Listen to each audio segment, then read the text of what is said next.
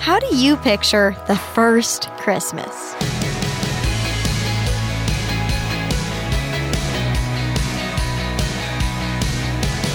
Hi there, I'm Natty Anderson, and you're listening to Unlocked, your daily key to unlocking God's Word in your life. I hope you're all having a wonderful Christmas season. It's going to be kind of a different kind of Christmas for my family because my closest cousin just got married and she'll be on her honeymoon during Christmas.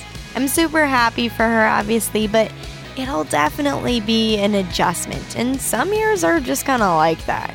They feel a little different or a lot different. Not always bad, just different. But there's someone who we all know who always stays the same. And we're going to press into his story today for our Devo. It's called A Baby by Naomi Zylstra. Christmas tends to get a lot of hype as far as holidays go. I love the holiday personally. It's a time when I get to celebrate with my family, share presents, and eat good food. It's also a time I get to remember the story about how God became human. After living through 25 Christmases, I've noticed the same themes tend to pop up. I hear stories about Mary and Joseph and how difficult their journey was. I hear about shepherds, magi, or angels. Of course, Jesus is the star of it all. Well, not the literal star the Magi followed, but still. Baby Jesus is the center of our attention in the manger. As the song Away in a Manger goes, the cattle are lowing, the baby awakes, but little Lord Jesus, no crying he makes. But that's not true. Jesus did cry. He probably cried a lot during the first few years of his life because he was fully human.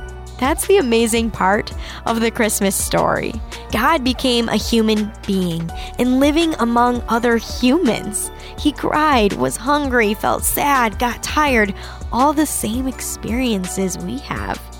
To me, this is what makes Christmas so miraculous. Yes, Jesus' conception was miraculous too. He was conceived through the Holy Spirit, not by a human father.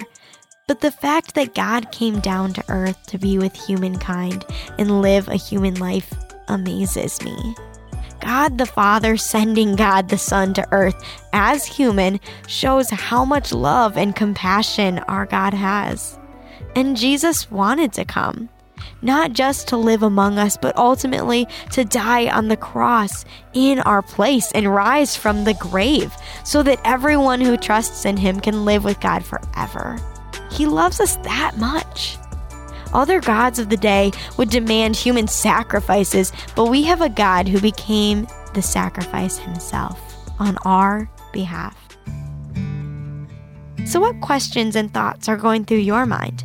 Have you ever thought about what it means that Jesus became fully human? Why is Jesus being fully human and fully God central to the meaning of Christmas?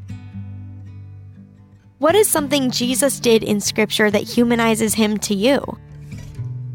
The Bible tells us Jesus experienced crying, hunger, sadness, tiredness. He did not withhold himself from any part of human life. As you and I can read in John 1:14, the Word became flesh and dwelt among us. We observed his glory, the glory as the one and only Son from the Father, full of grace and truth. Now, I'd encourage you to read in your Bible Luke 2:4-7 and John 1:1-18 to keep God's Word alive in your life. Unlocked is a resource of Keys for Kids Ministries. Now, today's Devo was actually packed with scripture references to check out. Too many to fit in today's Devo, so I encourage you to download the Unlocked Devo app or head over to unlocked.org where you already might be. Anyway, that's convenient, right? So don't skimp out on your Devos today. And check out today's Devo to check out all of those verses. Also, be sure to come back for tomorrow's devotional about dark days with Dylan. But until then, I'm Natty, encouraging you to live life unlocked, opening the door to God in your life.